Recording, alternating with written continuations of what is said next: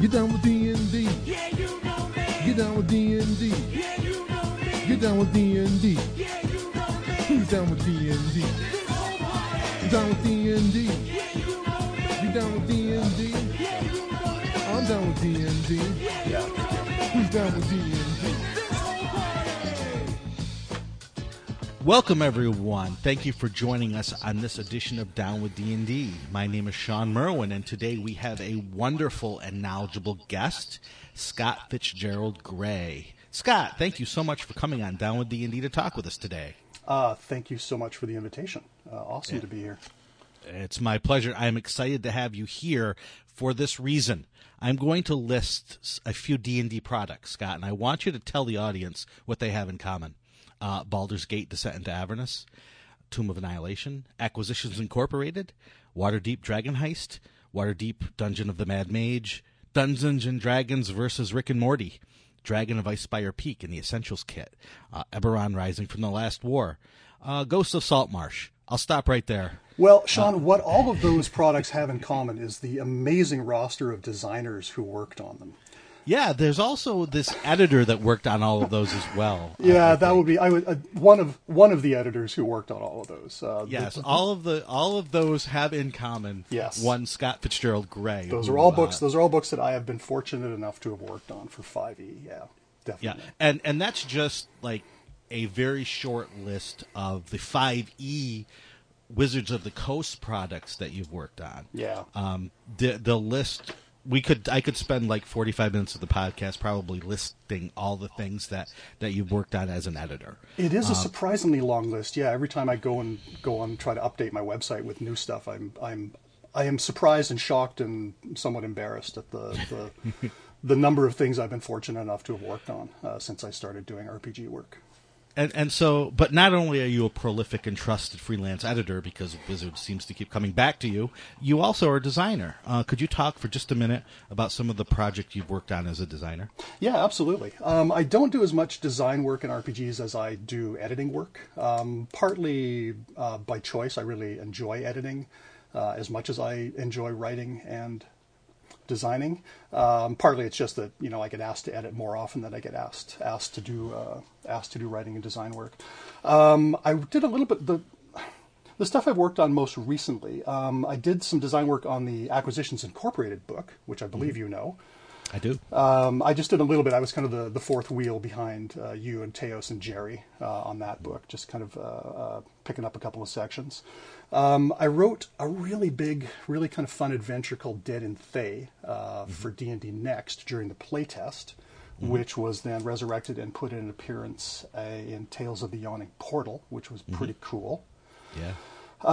Done a couple of short adventures and some little supplements on DM's Guild and Drive-Thru-RPG. The one other thing I've done recently that I'm quite proud of is I did an adventure for young first-time DMs. An adventure that was specifically written for sort of players, 10 to 12 years old, kind of sitting down and running a game for the first time. And it's a big sort of sprawling dungeon crawl. It's called The Hidden Halls of Hazakor. We did a successful Kickstarter for it a couple of years ago. And a lot of people have really liked that. And I've been pretty happy with that because that was an adventure that I'd wanted to put out for quite a while. And it's one that sort of is pretty close to my heart in terms of the things that I really love about the game. And I wanted to kind of put some of that love into something of my own. Yeah, and that's a huge issue right now too. We have all of this new audience for D&D, I guess, out there. Yeah. And the same sort of tools we've always had to teach DMs, right? Yeah. It's just, here, read this book, run this adventure, read this book, kind of learn by trial and error. Yeah. And we do have streaming now, which is helpful because DMs can at least see, hey, this is how other DMs run it. Yeah. But having that physical copy of something in their hand that kind of leads them through that process is so important. Yeah. And that's why I was super excited to see your contribution to that. Yeah, well, thank you. Yeah, I had a lot of fun working on it. I've gotten great feedback from it. I've gotten feedback from parents who are playing it with their kids. I've got feedback from it, feedback on it from parents who have given it to their kids to run them through games. So it's a pretty lots of people are enjoying it, which is awesome. Really kind of at the end of the day, that's kind of what you hope for. Okay. Well, when we get into our full topic, which is going to be lessons from an editor, since you are an editor and I sometimes do some editing, Yep. I thought we could talk about, for DMs, for players, for people looking to publish, some tips. And Sure. we'll get back to that. But before we get to that, I just wanted you to talk a little bit about your history with D&D as a game, like how you got into it, Yeah. and when did it become a job for you? How I got into it is kind of an odd story. At least I think it's an odd story. Maybe other people have similar experiences, but it was in high school, 1980. So sort of right at the beginning of the crest of first edition AD&D's popularity. Mm-hmm. And I had a group of friends, and we were all into gaming. We played a lot of Avalon Hill games. Kingmaker, Avalon Hill's Kingmaker, that was kind of my go-to game. They were more into Squad Leader and those sorts of things. But we would get together every weekend and we would game. That was kind of our thing. Mm-hmm. And I remember very distinctly a couple of times where I had seen the Holmes Blue Box on the shelf at the game store. And I had looked at it, and I had read the back cover, and I didn't quite get it. Like, I couldn't quite figure out what it was. I thought to myself, oh, this is something I'll maybe check out at some point. But, it just didn't click for some reason, because I really had no sense of what it was about. Mm-hmm. The subtext for this story is I grew up in a small town in the Canadian hinterland of about 2,000 people. So that sort of gives you a sense of, what kind of exposure to the larger gaming world I had at that point. Right. And then at some point, a friend of mine moved down to Vancouver, then came back to our small town. And when he came back, he was like, I've been playing this game called Dungeons and Dragons, and you're not going to believe it. It's amazing. And we're like, oh, so tell us about it. And he started to tell us about it, and he, like a lot of things, it's like it didn't quite make sense. And he was like, well, you do this, but no, it's more like this. And he finally he did that thing that I think happens over and over again, where he just says, you know what, I can't explain it. Let's just play. Mm-hmm. Right? The whole kind of learn by doing thing. The very first game of D&D I played, we didn't have any rule books, because we were just out. He didn't have his books with him. We weren't at his place, right? We were playing with the rules as he remembered them. Okay. We cut up some paper and put numbers on them to make chits, threw them in a bag so we could actually get some random stuff going, so we didn't have any dice with us, right? Mm-hmm. He just made the adventure up off the top of his head. I don't even think we rolled ability scores, probably. He just kind of gave us some numbers and said, this is what you can do. Here's a couple of spells. If you're attacking, this is the number you want to beat, that sort of thing, right? We played for maybe an hour and a half. It was I remember there was like a cave mouth, and there was a dragon on the other side, and there was some treasure. It's a very basic, generic dungeon crawl. And I remember very distinctly at the end of that hour and a half, I knew my life had changed. Mm-hmm.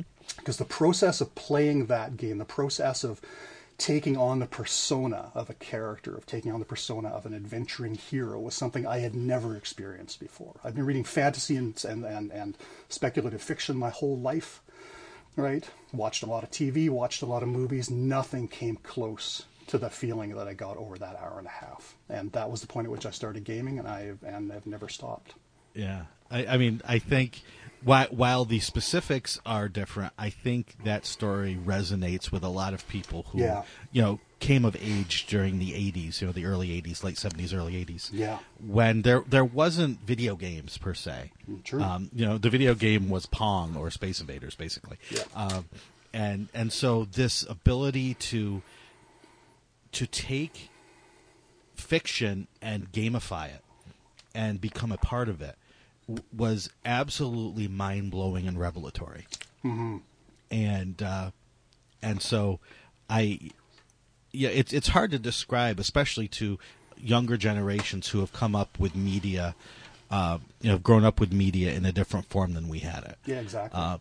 Because it's indescribable to have that feeling for the first time, like you are immersing yourself into this story. Exactly, yeah. I mean, people who have grown up with video games can look at D&D and say, oh, it's like a video game but different, or, more ideally, it's like a video game but better, right? When we were playing, it wasn't like anything. There was literally nothing you could compare it to. It was absolutely revelatory. Right. And that's why when you hear people saying, oh, D&D is ripping off these video games. Yeah. We just sit there going, yes, that is exactly what's happening. Sit down, son. I'm going to explain some things to you. Yes, let me explain Legend of Zelda to you. When I was your age. Yeah, we start getting into that. Yeah. If I had a lawn, I would be yelling at them to get off it. Well, that's great. So when did this hobby then become a job for you? This hobby became a job for me way back in 2004. So just over 15 years now, because it was February, I think, early 2004 when I first started. I'd worked in publishing for quite a while up to that point. That was kind of where I deviated into after university. So I'd done a lot of writing, I'd done a lot of editing, I'd done, graphics, art design, the whole wide range of stuff you can do in publishing at that point in time. And I had absolutely no intention of going into RPGs. I didn't know it was even possible. This is my ignorance of the industry back at that point in time. Was I didn't know that they used freelance editors.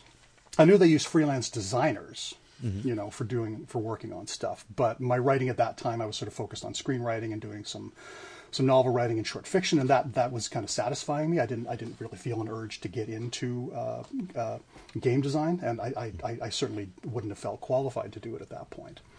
But editing was something I was really good at. So I was reading. There's a wonderful, wonderful woman named Sue Wainlin, who, in my humble opinion, might be the best. Definitely one of the best editors who's ever worked in RPGs. And way back at that point in time, she was running a company called Malhavoc Press. And she had a blog that I liked to read because she's a really interesting person. And I was reading her blog, and she said, "Hey, I heard through the grapevine that Wizards of the Coast might be looking for freelance editors. So if you're interested, you should drop a resume to Chris Perkins." And I was like, "That's interesting." Yeah. So I dropped a resume to Chris Perkins. Chris Perkins is a person I owe a great deal to, as I will explain now, because Chris did 3 things for me when I sent him that. The first thing he did was email me back and say, "Actually, Sue's info was wrong. This shouldn't come to me. It should go to Kim Mohan." Second thing he did was to say, "I've actually already sent this to Kim Mohan, so you don't need to worry about following up with him again." And the third thing he did was to tell me, "You have to make sure that you continually harass Kim endlessly because he's really, really busy, and otherwise he won't get back to you." Right. And that was extremely important because I'm the sort of person who, if I email you once and I don't hear back from you, I might email you a second time. And if I don't hear back from you, I'm just like, okay, they're not interested. They got better things to do, whatever. And it took me 3 times emailing Kim before he finally got back to me again, just because he was at that point an extremely busy person. So talking to Kim, told him a little bit about who I was and what I'd done. He sent me the most fiendishly dangerous editing test I think anyone has ever done for me. It was on paper. He couriered me a stack of pages, which were from a couple of Frostburn, I think was what most of them were from, which was just either out at that time or was just in production. So these were the unedited pages from Frostburn. And he said, mark these up, which is a pretty daunting thing because unless you're a person of a certain age, which I obviously am, knowing how to mark stuff up, like copy edit on paper, even back then was kind of a dying art. But I had done it. I knew how to do it.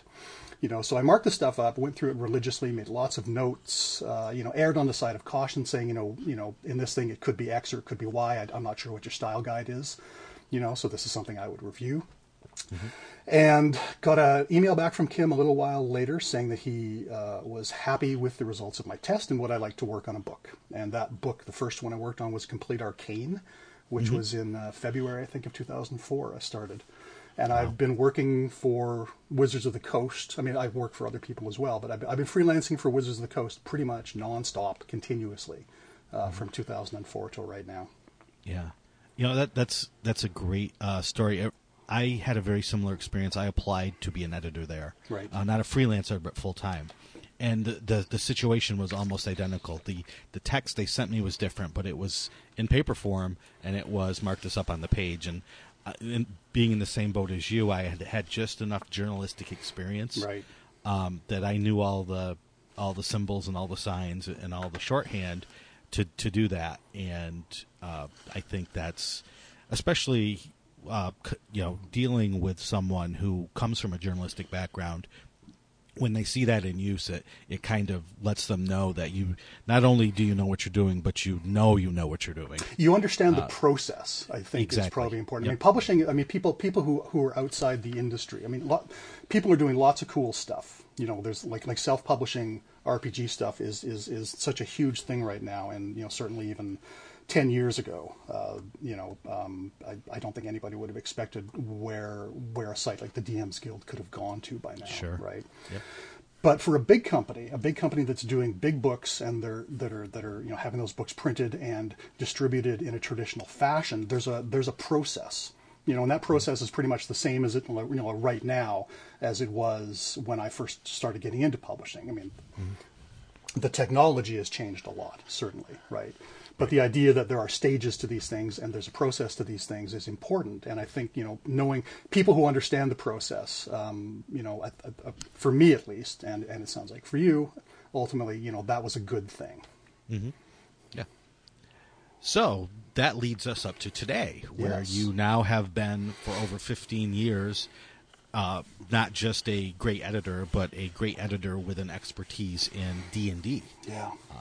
So what I wanted to do for our main topic for today is kind of talk about lessons that we've learned over the years Sure. as editors, as designers, to maybe help new writers or just DMs creating their own stuff, Yeah. or players in how to best engage with what DMs are creating. Mm-hmm. So I'm going to kick it off here with a first discussion question. Sure. You've edited probably well over 1 million words, maybe in the 4 to 5 million word range or higher by this point. Can I share something with you? Absolutely. I only started tracking my words annually over the last 2 years. Like I can go back. I know what the word counts are for all assignments. I could go back and gather the old information, but I just wasn't bothering. But I decided year before last, I thought maybe I should keep track of this and actually figure out what I'm doing. And I realized that in 2018, I edited edited or wrote. So this is a combination, but I worked with in some way 1.5 million words just in 2018, and I did 1.8 million words last year. Yep. Which kind of blew my mind. Yeah, I mean, it doesn't surprise me, only because I've kind of done the same thing. Yeah. I went back and looked at, between editing, writing, play testing, and so on, how many words. And yeah, that's why I was like 4, 5 more, because it's been a tremendous amount. So Yeah. with all those words under your belt, both in terms of RPG content and other kinds of writing, what are some lessons that you could share with DMs or content creators about designing content? From rules to adventures, anything you can think of. Yeah, there are so many rules, and so many of the rules are contradictory. I think it's much like writing anything. Writing short fiction, writing screenplays. There are certain rules you have to sort of you adopt them and you absorb them, and you figure out what works for you and what doesn't work for you. And from all of that, you kind of create your own toolkit, right? Okay. The first and most important thing to think about is that the way you write, the way you design is not going to be the same as everybody else's. Sure. But you should absolutely try to write and design the way that other people are, if they're sharing that information with you, to see if it works for you, right? Because that's how you figure out what ultimately does work for you, right? One of the things about gaming writing in specific, and this is germane to the process of editing RPG work, which is really quite different than any other form of editing that I've ever done or still do, is it's a balance of story and mechanics. Now, that seems like an obvious thing to say, right? That's a kind of a dough moment. But the reason that's important is because I think our brains interact with story and mechanics in different ways. I think the process of writing story, the process of writing mechanics are quite different. I think they take different parts of our mindset. They take different parts of our writer's instincts, right? And understanding that and recognizing that when you sit down to write an adventure, you're actually not writing one thing, you're writing two things. And then you're stitching those two things together can be useful. Because if you recognize that your instincts when you're putting down story and narrative and description are different, or need to be different than your instincts when you're putting down mechanics and when you're focusing on rules, that can really, really give you a bit of a leg up in terms of handling the complexity of an adventure design. Yeah. Yeah, I think that's a great point, and it's one that I've been struggling with as I've been writing a series of articles for D&D Beyond about adventure writing. Yeah. And I it's like I do something and then I go back and I analyze it. And so this is part of the analyzing process where I say, okay, here is how I write an adventure. And so I've been focusing on, on encounters and kind of really the mechanics of getting these encounters across. And then I step back and say, but what about story? Yeah. And and you know, people who have been commenting on it, rightfully so, are saying, "Well, what about story?" Yeah. And I think that point you made, where you're writing two things, is super important. And the designers who I admire most, I think, as I've talked with them about their process, they've cut down on the time that it takes for them to go from story to mechanics to mechanics to story. Yeah. You know, they can almost be multitasking while doing the same thing. Yeah. Their brains are, even as they're writing story, their brain is thinking about the mechanics behind it. Yeah. And then even as they're writing the mechanics, they're picking up on the next story thread. Yeah. Yeah, I think you're absolutely right. I mean, there's a real, I mean, this has applications in all writing, because I mean, this dovetails very nicely into the question of, as writers, how do we edit ourselves? Okay. What does that process look like and feel like? And the reason it's so difficult sometimes, the reason that, you know, every writer, myself included, has had the experience of having an editor fix something, you know, or change something, make an adjustment. And we've looked at it and gone, I can't believe I didn't see that. I can't believe that, you know, I actually left that in there. You know, Right. I'm a failure. I hate myself. I have no talent. I'm quitting the industry immediately. Right. Or at least that's usually how it goes for me. Well, yeah, absolutely. And the reason for that is because, again, the process of writing and the process of analyzing the writing use two different parts of your brain. Okay, they are two completely different and distinct acts. And being able to separate them, learning to understand how they feel different from each other, put you in really good stead to actually be able to look at your own work and to switch gears when you need to switch gears, so that you know, okay, right now I'm focusing on X, then I'm going to focus on Y, then I'm going to go back and review X, right? And then just ultimately making sure everything lines up, which is sort of a third skill, which I think is very unique just to adventure writing and to RPG writing. Yeah, and it's what I've tried to do is to kind of work my way around the dreaded writer's block, if that is such a thing, is to switch gears in terms of what I'm actually looking at as I work. So if I run out of story ideas and I'm sitting there going, I don't know what to do next, okay, let's go back and look at the monsters I've used in this encounter and tweak it. Is it too strong? Is it too weak? Go check the CRs. And just the process of switching, you know, the side of the brain you're working on, or however you want to say it, will sometimes loosen up that block when it's time to turn back, and that idea will be percolating in your subconscious and come out when you need it, as you focus in a different direction. Yeah, that's probably the single best piece of advice that you can give to anybody who is dealing with writer's block. Find something else to work on. If you're stuck on one thing, you are going to stay stuck on that one thing until you re-engage your brain with something else. That's just the way our brains work most of the time, right? So yeah, you know, work on some different section. If you're having trouble with the narrative, work on some mechanics. If you're having trouble with the mechanics, work on some narrative. One of the things I also always do, and this is something that I hardly recommend, is to just skip ahead in what you're doing. And this is one of the reasons why I am an inveterate outliner, both for RPG stuff, in my fiction, my novels. You know, I love to work with a strong outline. It's the way I've always worked. It's the way I'm most comfortable working.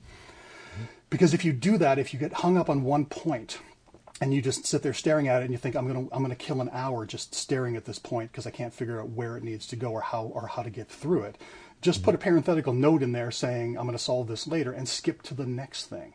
Yep. And what you'll find most times is that writing the next thing will give you some insight into solving the problem that you just skipped over, because it allows your brain to approach that problem laterally, right? Right. I get a lot of people asking me, like people talking about Dead and Fae, they're like, you know, it's because it's a big adventure. I think it was 64,000 words or so. Yeah. And it's a huge dungeon, and it's all these different sections, and they're all sort of interacting and interrelating, and there's big, you know, the Fans have plots going on and all that sort of thing, right? And I got a lot of people, you know, asking me, you know, how did you manage all that? How did you actually hold that together? And I tell them, much to their shock usually, that writing Dead and Fae was one of the most straightforward design projects I ever did, simply because knowing the scope of the dungeon, okay, knowing how all of these sections were laid out and how they all interlock, that created the outline for me. Right. I knew that we had, like, there was these overall zones. Each zone had 4 sections in it. Each section had a certain number of rooms in it. So you basically got like a bullet point outline from the top down. right? Where at the lowest level, it's like, this is the room, this is the encounter, this is what's going on here. So it was really a process of just sort of, putting things together in broad strokes and then focusing in, right? And every time I got stuck on something, I always had something else to work on, because I knew that even if I hadn't quite solved the problem in this area, right, I can go and work on the problems in that area, knowing that they're not going to mess each other up. Right. And as you said, with a project of that size, having a solid outline will then reassure you that, yes, even if I step away from the place I'm at, I know what I'm going to be doing in the new place, so it doesn't take a lot of mental energy to do that. Exactly. And I can always step right back and know where I am when I'm ready to come back. So that's huge. Yeah. One of the essential skills in writing, I think, and this is for any form of writing, fiction, gaming, whatever, is to be able to focus in on something and know that you don't have to worry about how it fits into other stuff. Okay, just focus in on the one thing. There's a great anecdote. I'm absolutely horrible with names, but there was a very well-known journalist from the late 60s, early 70s, and I was reading an interview with an editor who had worked with this journalist, and they said that he had the most amazing process of writing like front-page news stories. He would sit down, he would write a paragraph on one sheet of paper, pull it out, set it aside, write the second paragraph, pull it out, set it aside. He would do that for the entire story. Then he would sit down with the papers and figure out what order the paragraphs went in, right? He would literally focus in just on the information that was in each section of the story and then figure out the flow, like how to put those bits together to make the most compelling narrative. Yeah. Right? Yeah. And I think, talk about burying the lead. You can unbury the lead easily. Exactly. Yeah. The one other thing that I would absolutely recommend to people who are, doing adventure writing, doing any kind of design work, and this kind of dovetails into what we were talking about in terms of being able to engage with the work on different levels, is to give yourself distance between you and the work. And this is a much tougher process because this generally involves trying to give yourself time on the work. And this is something that's usually in short supply, especially for people who are freelancing and who are, balancing freelancing with the rest of their lives, right? But, I've said this to a number of people. I said, if you're working on an assignment and your deadline is, Friday, okay, you absolutely do not want to be finishing your draft on Thursday night.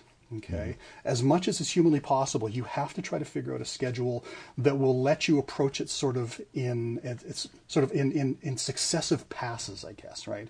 So you can get sort of the whole shape of it together. You can step away from it for even like a day, come back to it, look at it again, and refine it down a bit. Okay. Right. Take a step away from it again, come back to it. And this isn't necessarily a process just of saying, okay, I have to write, 2 drafts or 3 drafts. Right? There's no magic number of drafts that you need to do that will make the work as clean and as sharp as it needs to be. It's about the process of being able to step away from it and to come back to it with fresh eyes. Yep. Right?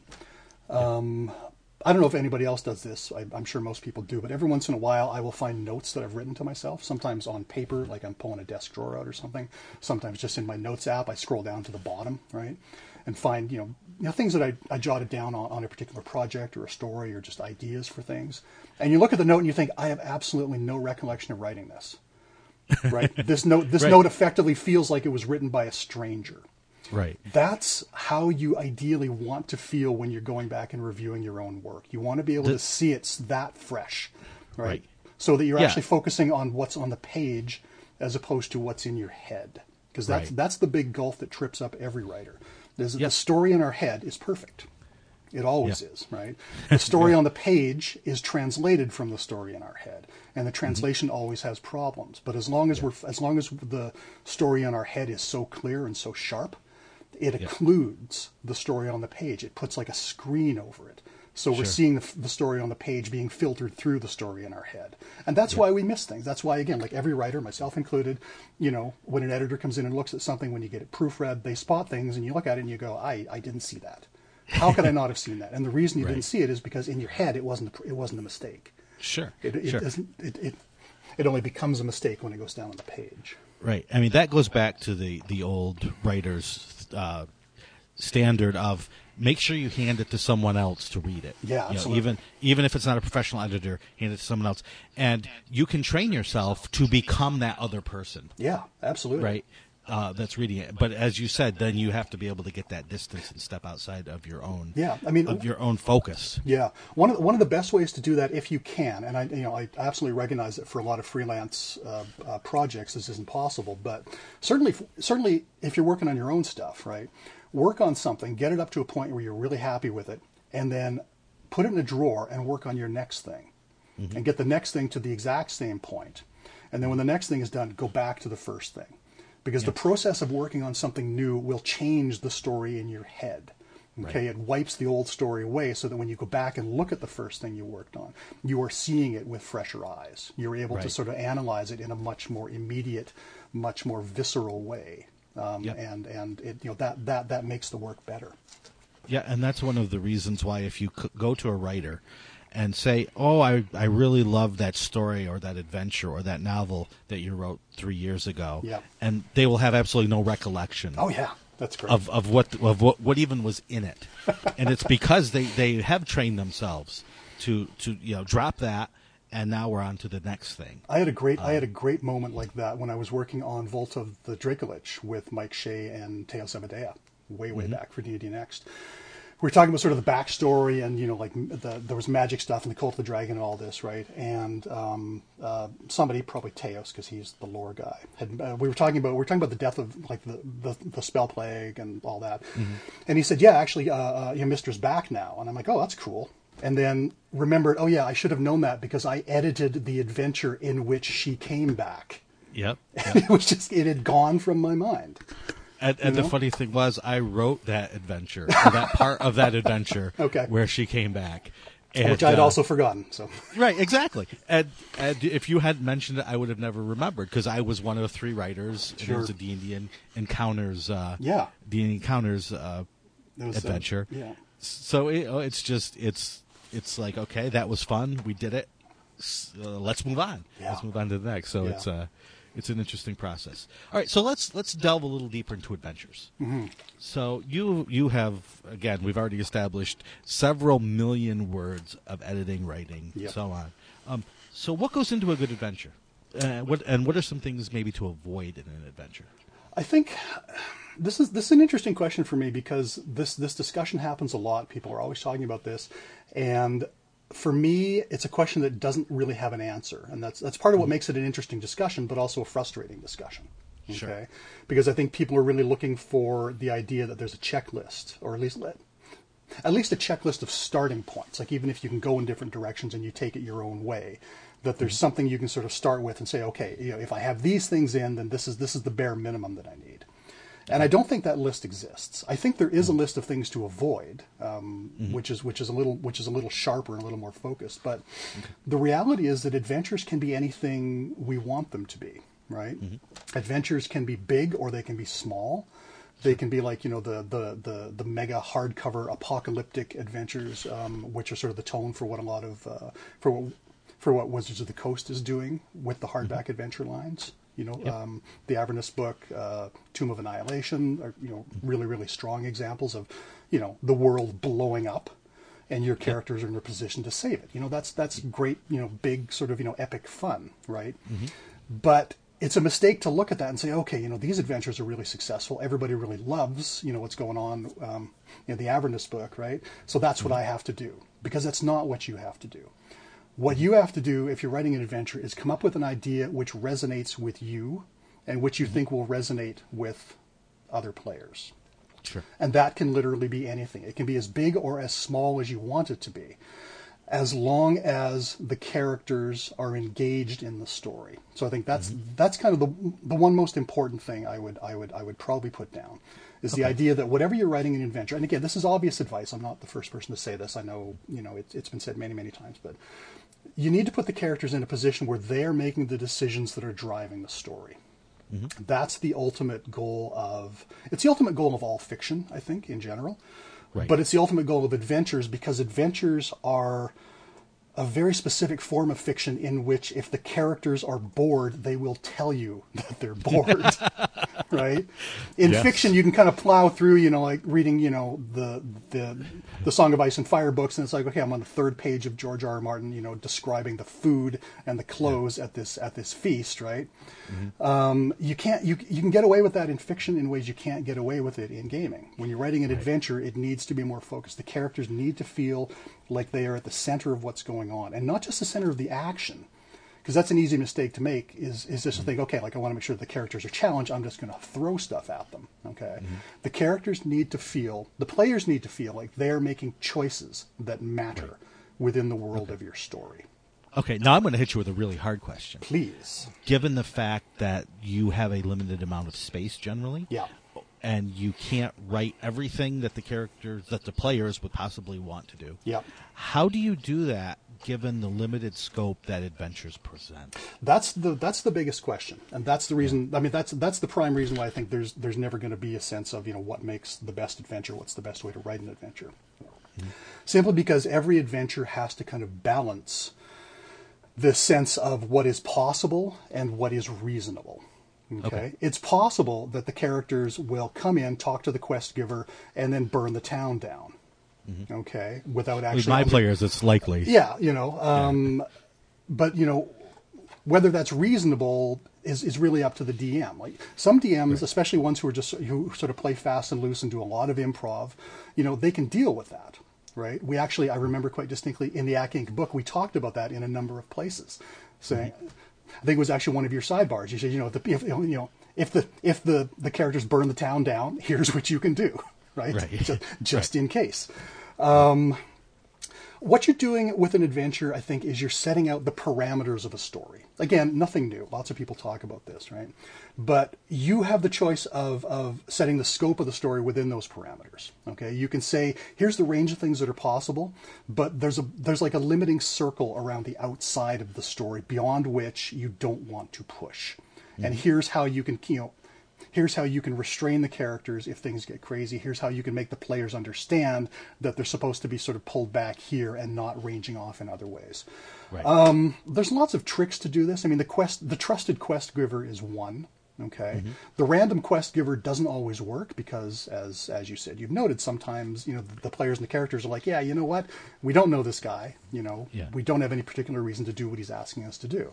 That's why I think like a lot of adventures, stress very clearly if it's possible to create a connection between this quest giver, pardon me, and one of the players. Do that, make it a relative, make it an old friend, that kind of thing, right? Right. Yep. Yeah, I mean, one of the great things that 5th edition did especially was the character backgrounds. Because then as an adventure designer or as the DM, even if you don't know your players themselves, those backgrounds kind of give a form and a shape to a character that you can use to when you're making the puzzle of an adventure. That shape fits very nicely in this hole in my adventure. Absolutely, yeah. Any connections you can create are good things because connections ultimately are where story is told. That's what defines story. Okay, the choices characters make in fiction, and how those choices impact how the story spins out from the moments of choice. That's really what fiction comes down to, and I think good adventures have to follow the same kinds of rules. But here's the most important thing: when you're writing an adventure story. If it comes out well, like if the story turns out to be well told at the table, if the DM and the players come together and come up with something that everybody really enjoys, that everybody seems really happy with, okay, it can be an affecting story. It can be an engaging story without necessarily being a good story, because the stories that happen to us are always interesting to us.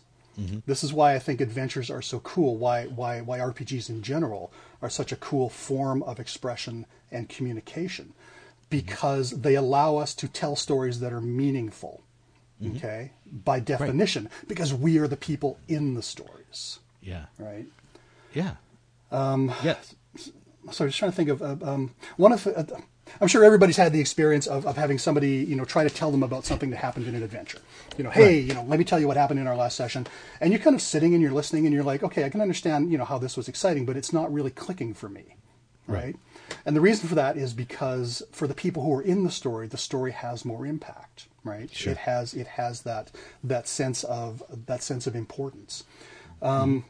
This is why I like the idea that not all adventures need to be these big apocalyptic epics. I like the idea that there are small adventures. There are things which are sort of intimate, and you can engage the characters on that level just as easily and just as effectively as you engage them on the world is blowing up, you have to save it level. Yeah. Right? There are two different. There's all these different types of storytelling that can go into adventures. I think that's one of the things that makes adventures really cool and unique. Yeah, and I think it's playing with the goals of the characters. Yes. Because if you, at least in my experience, if you go to a player and he or she has a character in front of them and you say, what are your character's goals? Yeah. You're generally either not going to get a very specific answer, or you're going to get one of these three. Save the world, go up in levels, or gain wealth. Yes. Right. That's what they want. But if in your story you can present goals that they adopt, yes, whether they are, as you said, these epic things, or just make sure the baker's oven gets fixed, then that becomes the most important thing. Yeah. In that character's life at that moment. Oh yeah, one of the best adventure hooks that I like to use, one that I use far more often than I've ever used, the quest giver or the rumors about evil arising out of town, is the idea of characters in the wrong place at the wrong time. Mm-hmm. Okay, these are characters who maybe don't want to be heroes. They weren't setting out to be heroes, right? Maybe their goal was much more modest, but they end up in a situation where it's like stuff is happening and somebody needs to fix it. And guess what? We're the only people here, right? I mean, that's a great hook because again, it puts the players and the characters in a position where they get to freely make that choice to say, okay, we're going to step up. Yep. Right? We are going to be the heroes that this moment demands. And as long as the characters and the players are making that choice, as long as the players are in a position where they can say, yeah, this is something I chose to do freely, everything that spins out after that, even if it's, a fairly straightforward kind of railroady dungeon crawl, right? Everything that spins out after that feels like it's part of what they wanted to do. It's part of the path they chose. Right, and that really makes adventures work seamlessly. If the players really feel like we're here because we wanted to be here. Okay. Now, speaking of giving the players an impetus to want to do what the adventure says, I wanted to talk about writing products for kids and for new players. Yeah. Since you've had a lot of experience in that area, again, both as a designer and as an editor. Yeah. So, what have you learned from the products that you've worked on that are more focused towards kids or new players? I think there's two questions there because I think the way that kids play and the way that new players in general play are similar but slightly different. Right? Okay, cool. One of the things that I really noticed when I started playing with kids, the Hidden Halls of Hazakor adventure originally grew out of an adventure that I wrote for a middle school RPG club that I was running at the school where my wife teaches some years ago. So that's kind of like I dusted that off and rewrote it for the Kickstarter. But one of the things that I noticed was that kids, at least at that point in time, they engage with the idea of gaming on just an absolutely pure level. Okay? They are just absolutely enthralled with the idea of, I get to do what I want to do. Because when you're 10 or 12 years old, you generally live a life where you don't get to do everything you want to do. And that was the first thing that I noticed playing with kids was like one of the most intense parts of it for them was going shopping before the dungeon. Right? Because they're like, I have money. I can buy what I want. I'm going to the store. Right? Because when you're 10 years old, that's not an experience that you often have, especially not an experience where you can go and buy weapons. Right? Well, you live in Canada. I live in the U.S., so it's a whole different thing. It's that cultural divide, right? Sure. I think for new players in general, that extends a little bit, but it really just boils down to, again, that idea of they want to feel like they're making a choice.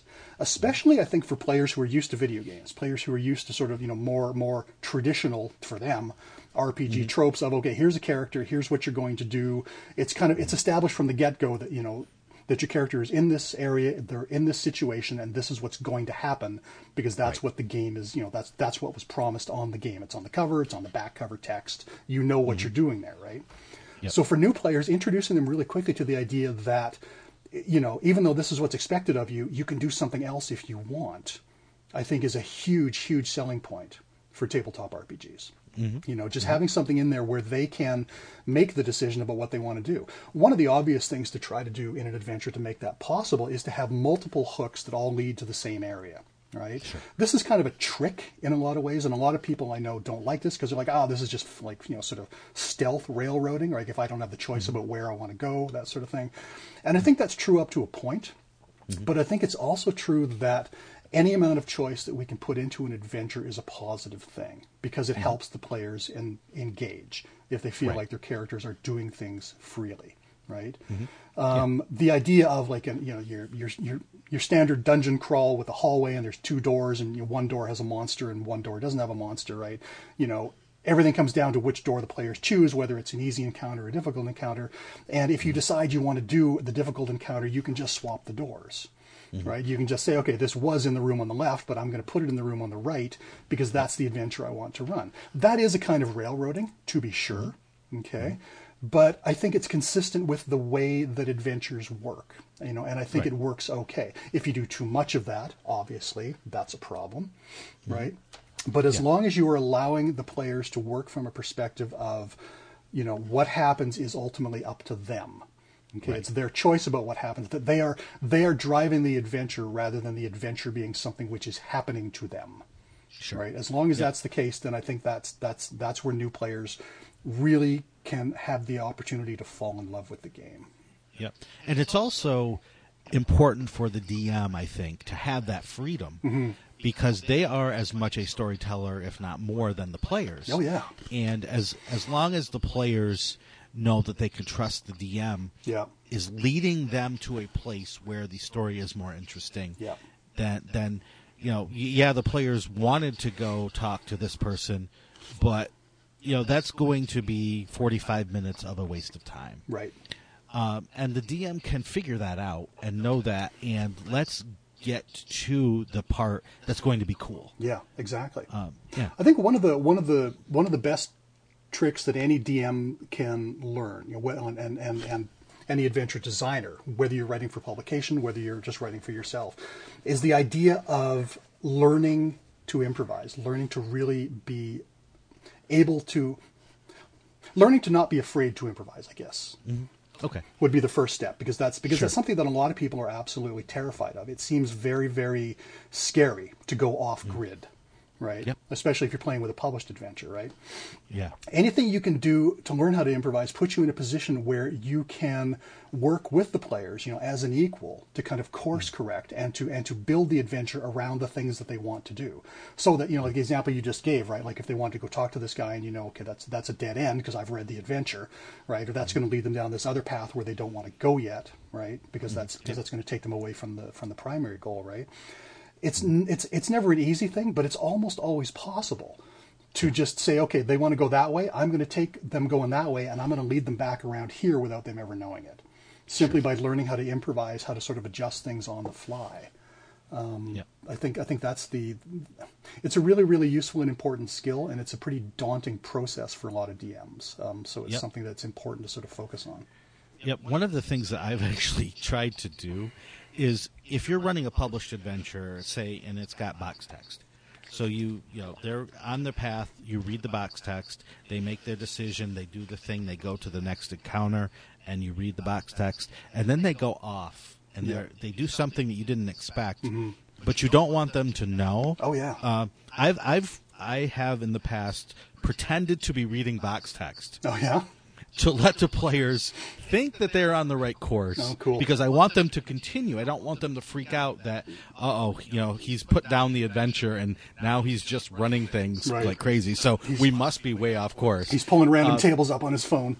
Exactly. So I have literally stood there looking at the paper, making up quote-unquote box text. That's cool.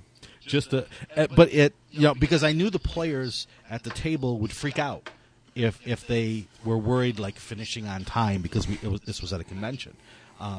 There are lots of different tricks you can do to improvise without letting the players know you're improvising. Yeah. But it's a good skill to have, and from someone who grew up running just off the top of my head, and then getting back into D&D through organized play, where it's a lot of published adventures. Mm-hmm. I got out of the habit of improvising. Yeah, and I'm at the point now where I'm realizing I need to start flexing that muscle again. Mm-hmm. Because otherwise it is going to atrophy, and that wouldn't be good for anything. So I've started to try to do more improvising when I'm running games at, say, conventions, or running like for a home group. Cool. Just to keep that part of me as a DM, usable. Yeah. No, absolutely. Well, we are at the 50-minute mark, and so I wanted to say, first of all, thank you very much, Scott, for coming onto the show and talking with us. This was an absolutely tremendous episode. Oh, thank you very much. I can't wait for everybody to hear it. Yeah, no, thanks for the opportunity. It was a great chat. It went by much faster. It doesn't feel like 50 minutes. It certainly doesn't. Yeah. I looked at the time and went, "Hey, how'd we get there?" Yeah. But also, I want to thank all our listeners and all our patrons for supporting the show. If you out there would like to support the show, there are many things that you can do to help. We have a Patreon at patreon.com/MMP. If you would give us money there, it would help us pay our hosting costs, edit the show, and so on. If you can't afford to help us with money, just give us a review on whatever medium that you listen. That would be very helpful. Or just talk about Down with D&D on social media and let people know that you enjoy the show, and let us know that you want us to keep doing it, and we'd appreciate that. Scott, where can people find you on the internet? People can find me on the internet usually either on Facebook or Twitter. On Facebook, I'm on there as SF Gray, or also as Insane Angel Studios, which is the little umbrella organization for my fiction and gaming work. I'm on Twitter as Scott F. Gray. I have a website, insaneangel.com, which usually doesn't have anything on it except just pointing people to Facebook and Twitter. Okay. And they can also find your goods on the DM's Guild or Drive-Thru-RPG? Yeah, DM's Guild and Drive-Thru-RPG have a small smattering of titles. I'm hoping to get more titles on there. I have the horrible problem that every freelancer loves, which is I tend to be so busy working on other people's stuff, I sometimes run out of time to work on my own stuff. I'm hoping to rectify that this year, so hopefully there'll be some more things out there. Okay, and we will have links in the show notes to all of these places. You can find me on Twitter at Sean Merwin, or you can talk with me on the forums at forums.misdirectedmark.com. Down with D&D is a Misdirected Mark production, the media arm of Encoded Designs. So, hey, Scott, what are we going to do now? Go kill some monsters. Sweet. Except because we're talking about how adventure should always involve character agency and the DM should learn how to improvise, don't forget you can also negotiate with the monsters. Or you can trick them into fighting other monsters. Or you can just have like a stark debate with them that underlines how there are more maybe things that unite you than divide you. And maybe the real monsters are the people who want you to fight each other in the first place. So, go debate some monsters. Debate That's some very monsters Canadian today. of you. And we're out. Get down with D&D. Yeah, you know me. Get down with D&D. Yeah, you know me. Get down with D&D. Yeah, you know me. Who's down with D&D? This whole party. You down with D&D? Yeah, you know me. You down with D&D? Yeah, you know me. I'm down with D&D. Yeah, you know me. Who's down with D&D?